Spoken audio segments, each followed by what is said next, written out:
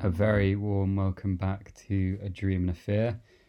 We have just concluded a first for us. We've done our first in-person discussion with Johnathan Aikten, former politician, some of you may know, turned priest, now practicing in Pentonville. A fruitful life, to say the least. But we were speaking to Johnathan to discuss his book on John Newton, who had an equally fruitful life, started his life out as a slaver and turned to God, and eventually was influential in leading sort of the abolitionist movement that inevitably abolished slavery. So we discussed that, and also just the parallels that Johnathan drew with his life and also John Newton's. All in all, a very enjoyable podcast. So without further ado, I will leave you in the warm embrace of Johnathan Aikten.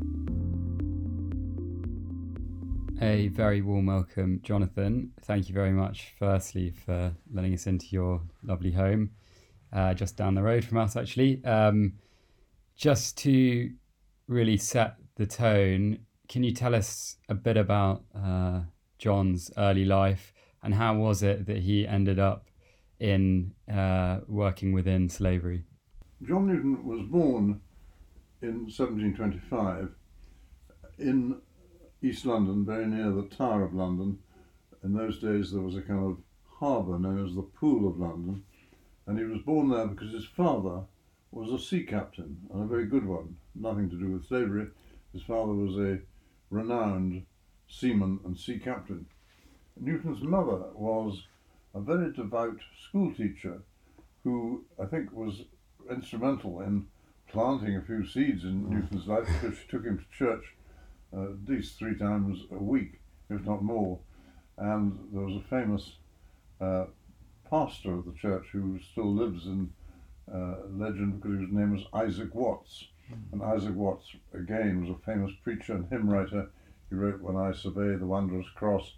And Handel was a contemporary, and Handel, who wrote hymns as well as great oratorios, and "Joy to the World" by Handel was performed in Newton's church when he was a boy. So he had a sort of background of Christian teaching, but it ended very early because his mother died. And it's fair to say that in his early youth, Newton could be characterized by the adjective feral. He was really wild. He was things which we don't necessarily rate as fiercely wild today, but he was a terrible blasphemer. His oaths were legendary. His bad behaviour was legendary. The only good thing perhaps about him is that he went on voyages with his sea captain father and learned something about seamanship. But he, on the whole, was nothing but a bad boy in his early youth, teenage years, and he was press-ganged by the Royal Navy somewhere near Deal or Dover when he was a teenager. So he learnt seamanship further as a young naval seaman, but he was no good in the Navy at all. He behaved badly, so much so that he actually deserted from the Royal Navy, but was captured, and he was flogged for his desertion on board on the quarterdeck of a warship, which is what happened to deserters. And he then, in disgrace and with extremely sore back from the flogging, was on a voyage to, I think, the South America or somewhere with the Royal Navy. And then he was something very odd, but it sounds to us, but he was exchanged in a port, I think it was somewhere in Madeira or something like that. For a Royal Navy sometimes swapped sailors from their ships by compulsorily recruiting better sailors from civilian ships. And they thought Newton was awful as a badly behaved deserter. So they rather gladly swapped him and got two sailors from the warship were swapped.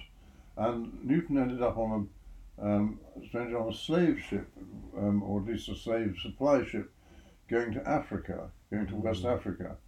And on this ship, he managed to behave badly too, and upset the captain no end. But when he got to what we would now call West Africa, they called it the Guinea coast, that huge bulge of Africa. He still, under 21, he effectively jumped ship from this merchant ship he was on and started an adventurous life in what would now be called something like Sierra Leone or maybe Nigeria. And very soon he found a profitable way to earn money was to get into the slave trade, which he did in a small way at the beginning and eventually into a big way. And he led a pretty wild life of drinking, misbehaving, blaspheming, womanizing with Africans, and rounding up unfortunate natives to be supplied to the slave ships. So he couldn't have had much worse, or more badly behaved in early life. Yeah, absolutely. I think feral is probably a good word for him, even up until this point. For a man like John Newton, how much would you have known about the areas like Sierra Leone at the time? Well, he'd have known a lot for a white man, because nothing before he arrived, but once he was there, he was very active, working for a slave trader whose name was Amos Clow, and so he was in all kinds of rivers and tribal areas, basically rounding up innocent black men to become slaves. He had a reverse while he was working for Amos Clow. Amos Clow had a black mistress who rejoiced in the name of Princess Pi, and Princess Pi loathed Newton for some reason, as quite a lot of people did, and she imprisoned him and made him a white slave to her when Amos Clow was away on voyages and things. So he had a very rough time of being starved and kept in a prison, but he escaped and moved somewhere else in that Sierra Leone, Guinea coast, and got into better slave trading activities of his own, and was actually doing quite well, making money and quite prosperous up to the age of about 23. Wow, it's remarkable stuff from Navy slaver, slaves, and then back to slaver. So is it right in saying after this period as a slaver, after being enslaved and then a slaver again, he then ends up on the ship back to Donegal in 1748? How long, could you just sort of fill in the gap there and say how he ended up there? Well, Newton survived, and that took some doing, on the west coast of Africa as a slave trader, effectively, but a slave trader on the ground. He was getting people to the ships, and he was living a high old life of drinking too much, whoring, badly behaving. But he had some stage when he was imprisoned by Princess Pi. He'd written some heartrending letters back to his father in England, and his father, who had some influence as a sea captain, had said to Liverpool ship owners, "Look, my son is out there stranded in the west coast of Africa, on the Guinea coast as they call it. If any of your ships are passing by, try and see if you can find him and rescue him." And that wasn't quite as much of a needle in a haystack operation as it might sound, because white men were so rare on that coast. And one particular ship, called the Greyhound, was going down that coast, and the captain paused and just asked a nearby settlement, anyone heard of a white man called John Newton? And someone said, yes, he's just a mile away. He lives in quite a comfortable villa. And so he was then persuaded to come on that ship and to sail back to England.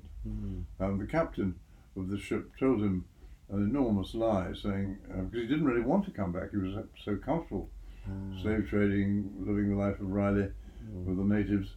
But the captain, who was not a slave ship, it was a ship called the Greyhound, said, "Look, Newton, I happen to know that the reason your father wants you to come home, there's a very large inheritance awaiting there, and it'll bring you in £400 a year, which would be that's sort of £500,000 a year in our money today.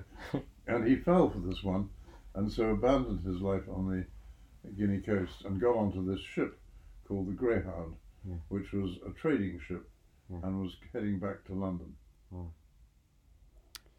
And you mentioned earlier that his mother planted Christianity deep within. Obviously, it took a while for him to realise that, but during this process, he sort of did. Can you talk us about this conversion, the experience that he had? What happened was that the Greyhound, a ship misnamed because it was extremely slow and hardly seaworthy, it had been in hot climates too long and it wasn't well tarred and well protected against the rough seas of the Atlantic. It sailed back towards England, and a storm broke, a massively serious storm. And Newton had been in his cabin before the storm, and there was only one book in the cabin, and it was the second most famous Christian book in the world at that time after the Bible. It was The Imitation of Christ by Thomas à Kempis. And Newton, out of boredom, and he was doing badly on the Greyhound as well because of his blaspheming and his bad behaviour once again. But he was alone in his cabin and the weather was rough, and he read The Imitation of Christ. And he remembered some of the things his mothers had taught him, and he said, "Oh, I wonder if this stuff could be true or not." And almost just at that moment, a huge wave crashed across the Greyhound, and the Greyhound effectively broke up. A great chunk of the Greyhound was knocked completely away by the power of this massive tidal wave. And Newton, like everyone else on board, thought he was going to die, and the storm got worse and worse. And Newton was a good sailor, because he'd been well trained by his father, to some extent by the Navy. He actually took the helm of the Greyhound. He was a strong young man and tried to steer through this tempestuous mid-Atlantic storm.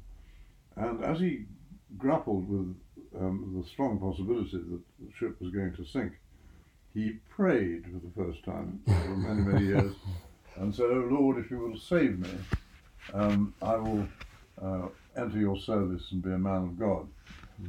This didn't seem a very likely prayer to be answered, and maybe it was, but the real reason the Greyhound did not sink was that it was carrying an unusual cargo of beeswax, and beeswax was called lighter than most cargoes and helped the ship to stay afloat for 9 terrible days in this big storm.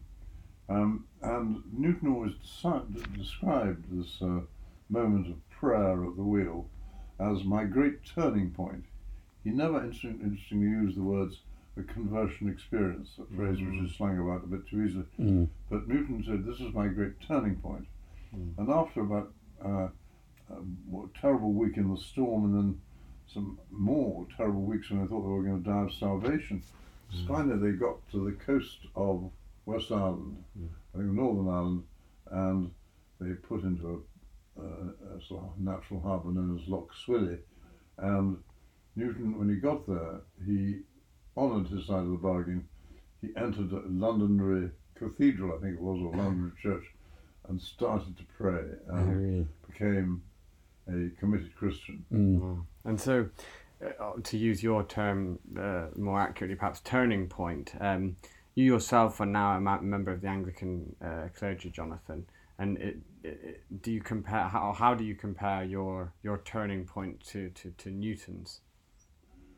Well, Newton is, I think, in every way a much bigger figure than me. He's a worse figure than me, I think. And he's a much greater figure in the Christian Church. But I think maybe it is sometimes in the storms of life when we start to think deeply about what are our values, what are our spiritual navigation points. And my storms of life were pretty feeble compared to being almost drowned in mid-Atlantic, but I did go through a period which I sometimes summarise as disgrace, defeat, divorce, bankruptcy and jail. that's put a good royal flush of crises on land in 21st century England. So I knew something about the storms of life, and maybe that is a climate, one of the climates which can produce a great turning point in one's spiritual and personal life. And just on your personal life, at that point, did you know about John Newton, or was it later on? I just knew about John Newton, but Yeah. not really. I, like most people, if I'd heard his name at all, I'd heard his name in connection with Amazing Grace. Yeah. I didn't know his story, and I didn't think of writing a book about him for some years after all my dramas. But I wanted to write about it once I knew his story, because it is, if nothing else, what they sometimes call in book circles a rattling good yarn. Yeah. Because Newton's life story is a hell of a narrative. Yeah. Yeah, and how do you think Newton became so influential in the evangelist movement? And contextualise that for us. Newton, once he became godly and began to pray, he started to be swept up in the wonderful preaching and teaching and evangelism of the Methodists. And particularly, he heard John Wesley preach, he heard Whitefield preach, and Newton, I should say, after becoming a man of God, didn't absolutely get rid of all his bad habits. He went on being a slave ship captain for another 5 years. That was thought to be, rather strangely, a perfectly respectable occupation. There were very few moral criticisms of the slave trade at the time when Newton was in it. That came later, but the great reformers of the slave trade, like Clarkson and the Clapham sect and ultimately Wilberforce, they didn't come on and get recognised for at least another 20 years. So Newton, he made 3 more voyages as a slave ship captain. He was a good seaman, and he was well respected in Liverpool. People knew his father's reputation and his reputation as a seaman. So he was hired by Liverpool ship owners to do at least, I think, 3 or if not 4 voyages as a slave ship captain. And he behaved maybe slightly better, so his admirers maybe pretty badly still as a slave ship captain with all the sort of horrors of the slave trade. But he did it.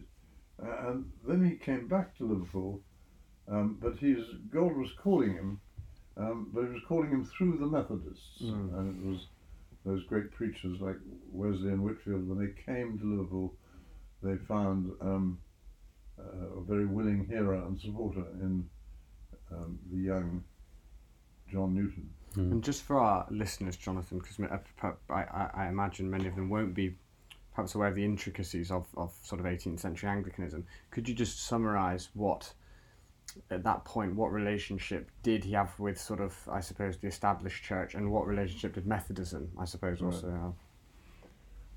Well, at that stage in 18th century England, there was the established church, the Church of England, which was regarded as respectable, central. Its churches are very well attended. And then beyond their immediate reach were dissenters. And dissenters were Baptists, Methodists to some extent, all kinds of non-conformists. And they were different and very much below the salt.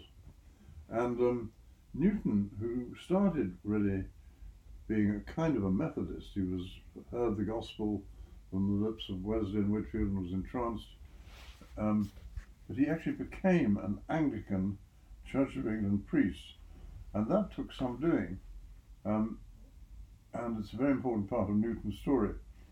He applied to be an Anglican priest, but it took him some time, because the Church of England didn't entirely like the look of him. Not because of his slave trading past. The Church of England itself was benefiting from the slave trading. That didn't bother them. No, what bothered them was, wait for it, too much enthusiasm.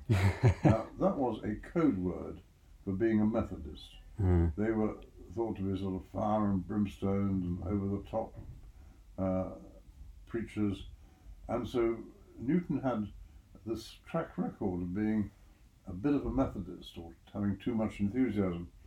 But in the end, he did get ordained, and the reason he got ordained was that he had a powerful patron in the shape of somebody called the Earl of Dartmouth, who was a big landowner and the patron of several Church of England livings.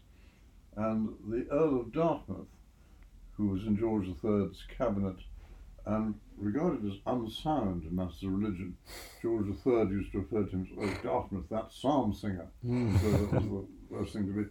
But Dartmouth had some influence, and he persuaded the Bishop of Lincoln to ordain Newton as a Church of England curate and deacon. And what's more, the Earl of Dartmouth gave Newton a living in the parish of Olney, usually pronounced Oney, in Bedfordshire, and that was where Newton then settled as a respectable Church of England vicar, and actually did wonderfully well there. And just to touch a bit, to expand on that slightly, is it known that he sort of calmed down his Methodism or his Methodist aspects of it, or Methodist aspects of his preaching once he became ordained, or did he continue with his kind of sort of charismatic preaching? I think Newton was careful enough not to sort of show that he was a fiery Methodist, but at the same time he was a different kind of preacher to your average Church of England vicar. He was what's called a gospel preacher, and he preached the word, and he was very good at it. And what's more, he was also very good with his pen. He wrote a marvellous book called An Authentic Narrative, which really was the story of his life and slave trading and then coming to God. And that was a big bestseller. And after that, what might call his testimony story, Newton then got a bigger and bigger following. And he wrote a good many other books as well. And then very interestingly, he started to write hymns. And he had a partner in his hymn writing who was a poet with some mental illness problems called Cooper, spelled C-O-W-P-E-R. But Cooper, who moved into the Newton vicarage, Newton and Cooper produced a hymn book called the Olney Hymns, and that contains some marvellous hymns. Everyone remembers Amazing Grace, but Cooper wrote some beautiful hymns. One was called God Moves in a Mysterious Way, His Wonders to Perform. And Newton wrote a good many other hymns, some of which I, for one, think are rather greater poetically and theologically than Amazing Grace. For example, Glorious Things of Thee Are Spoken was a wonderful Newton hymn. Anyway, these two produced the Olney hymn book, which again had a huge influence in the Church of England, which didn't do much singing, but was starting to. And also, the Olney hymn book went to America and was different editions were produced. So Newton had really a big influence in the church as a gospel preacher, as a writer, and as a hymn writer. He was a big fish, and a lot of people started to say to him, why don't you move out of Olney? Because people would go hundreds of miles by carriage up from London to hear Newton preach. Among them, a young boy called William Wilberforce, who first met Newton when he was vicar of Olney, and William Wilberforce, an unknown but well-born, well-connected man of a good Yorkshire family, but he came and met Newton when he was preaching in Olney. And yeah, you mentioned Wilberforce, and I guess we begin to start to see Newton's involvement in the abolition of slavery, particularly within England. Can you tell us a bit about his role within this movement early on? Well, Newton moved to London.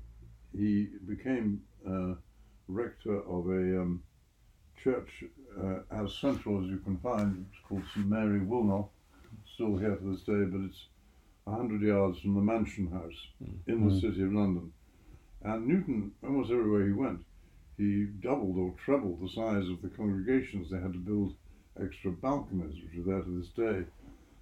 And he preached on basically the gospel and the word, but Newton was also very much aware of the evils of the slave trade, and at an early stage preached against it. Meanwhile, politically, a campaign was starting to roll about the abolition of the slave trade, and one of the first people to get involved in it was William Wilberforce. By this time, a young MP who'd been a bit of a gambler and a playboy, but he settled down to being a serious politician, and he took up the cause of the slave trade. And Newton, hearing that he was involved in this, wrote to Wilberforce and said, "Can I come and see you?" And or maybe it was the other way around, I've forgotten which. They made contact, and I think it's Wilberforce who came to see Newton in his vicarage. And Newton was such a sort of controversial figure in terms of not being part of the established church, although he was, but that Wilberforce walked round the square 3 times to make sure nobody was looking before he went in to see to see Newton. And they sat down, and Newton became an enormous influence on Newton. First of all, because he knew the slave trade backwards. I mean, he'd seen every horror of it. Secondly, when Wilberforce was really campaigning, he badly needed a witness to how awful it was. And so Newton became sort of, as it were, Wilberforce's visual aid, his witness. And in front of great places like the House of Commons Select Committee on the Slave Trade, a meeting of the Cabinet, Lords Committees, Wilberforce brought Newton along as his right-hand man and authentic witness. Also, Newton was made of stronger stuff than Wilberforce. Wilberforce wilted at various stages of his long campaign, and it was Newton who sort of put the fire and the backbone back into Wilberforce. And if you read the correspondence carefully, you'll see there's no doubt there were episodes when Wilberforce was on the verge of sort of walking away from it, and Newton goes in there and said, "No, we've got to keep fighting." And of course, in the end, this was a marvellous combination of Newton and Wilberforce, and they persuaded Parliament, the Cabinet, everybody, that the slave trade should be abolished, and Newton lived long enough to hear the news that Wilberforce's motion, I think it was in the year 1810, had finally been passed, and that was a huge victory, obviously, for the abolitionists, but a matter of great pride to Newton that he'd been so helpful. Remarkable stuff. And just to wind it back a bit, because obviously you said that the seeds were planted by his mother of the faith, and then he had this sort of lived the life of extremes. But even, he carried on being a slaver after his initial turning point and off the coast of Donegal. So is there any sort of moment, or is it just a sort of gradual realization that the slave trade is wrong, or is there some moment where he says, actually, I've finally sort of, it's sort of an epiphany? I think, this is just a personal opinion, I don't know. Sure. But I think that Newton was very careful about not using the word conversion, because he didn't feel that he'd been like Saul on the road to Damascus, suddenly hit by a blinding light and everything was dramatically changed. He certainly dramatically changed to the extent he was going to give prayer and God a real try, but he didn't sort of immediately become any kind of saint, hence his 3 or 4 more slave trading missions. I think here in the 21st century we shouldn't look too harshly on Newton for doing that. Just as somebody looking down on the 20th century might say, how on earth did all those terrible sinners encourage the sale of cigarettes? But our society thought cigarette smoking was absolutely fine all through the 20th century. And all through the 18th century, just about, people said the slave trade is fine, it's respectable. Mm. And Newton sort of went with the flow, and it took time for his conviction to dawn. Also, it took time, I think, for his religious faith to grow. Another interesting thing about Newton, he was a wonderful self-educator. He'd had precious little education as a child, just a bit from his mother, but even when he was a white slave, he'd managed to find one and only book, which was Euclid's Geometry, and he taught himself mathematics and geometry to a very high level. But when he became a Christian, he was an omnivorous reader of Christian books, sermons, and he was a wonderfully well self-educated man and theologian, and that was one of his many extraordinary qualities. He was also a most prolific writer. Mm. Yeah, I mean, he clearly was a man of sort of extremes. And do you think this is reflected more widely in his sort of character? Yes, I think Newton was a bit of a fanatic. He was a fanatical sinner when he was a boy, and the records, we talk about being a blasphemer. It doesn't sort of ring very much in the 21st century, but Newton's oaths astonished even his fellow sailors, that the crudity and vulgarity and unpleasantness of his blaspheming anti-God oaths and swear words. So that was one kind of extreme. And then I think he became a fanatical Christian believer, nothing wrong in that, but he went further than most people, and especially the Anglican branch of the church is famous for gentle compromises. Newton didn't know what a gentle compromise was, and so he preached the word passionately, and was very, very effective at it. And to sort of touch on the theological aspect, Jonathan, in your biography of him, you write that Newton understood that his authenticity as a Christian witness came neither from his early vices nor from his later virtues, came from how much he had been changed by God's grace. Could you just explain the importance of this idea for our listeners, please?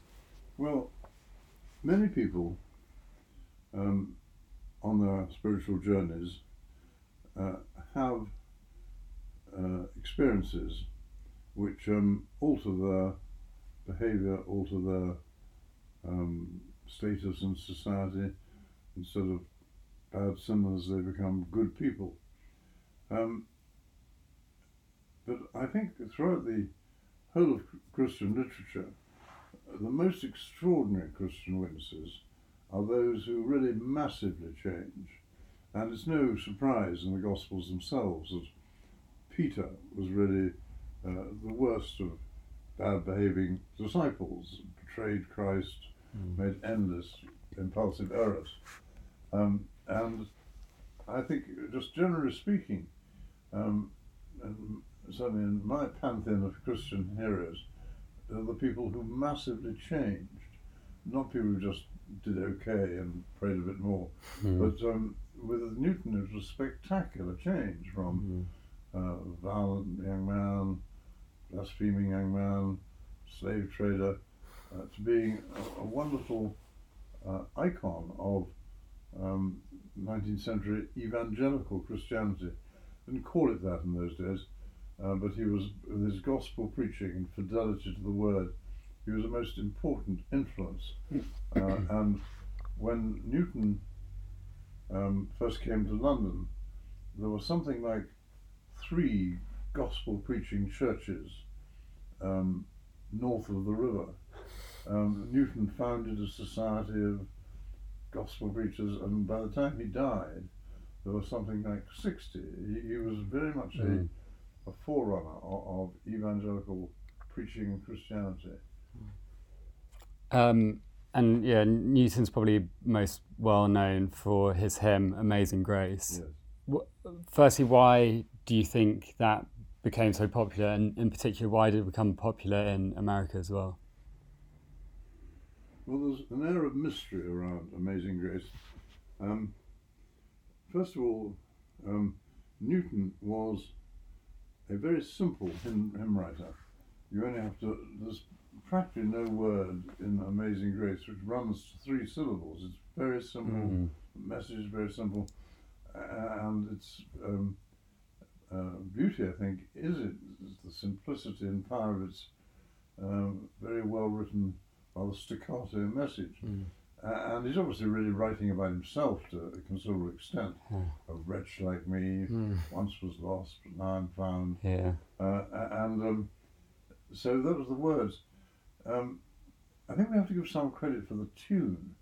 And no one really knows where the tune comes from, but probably the best explanation is that Newton had nothing to do with the tune, but his hymn book was taken up by a southern hymnody specialist who published books of new hymns, and he was the one who fitted the Newton words to a tune which came out of Negro spirituals in the plantations.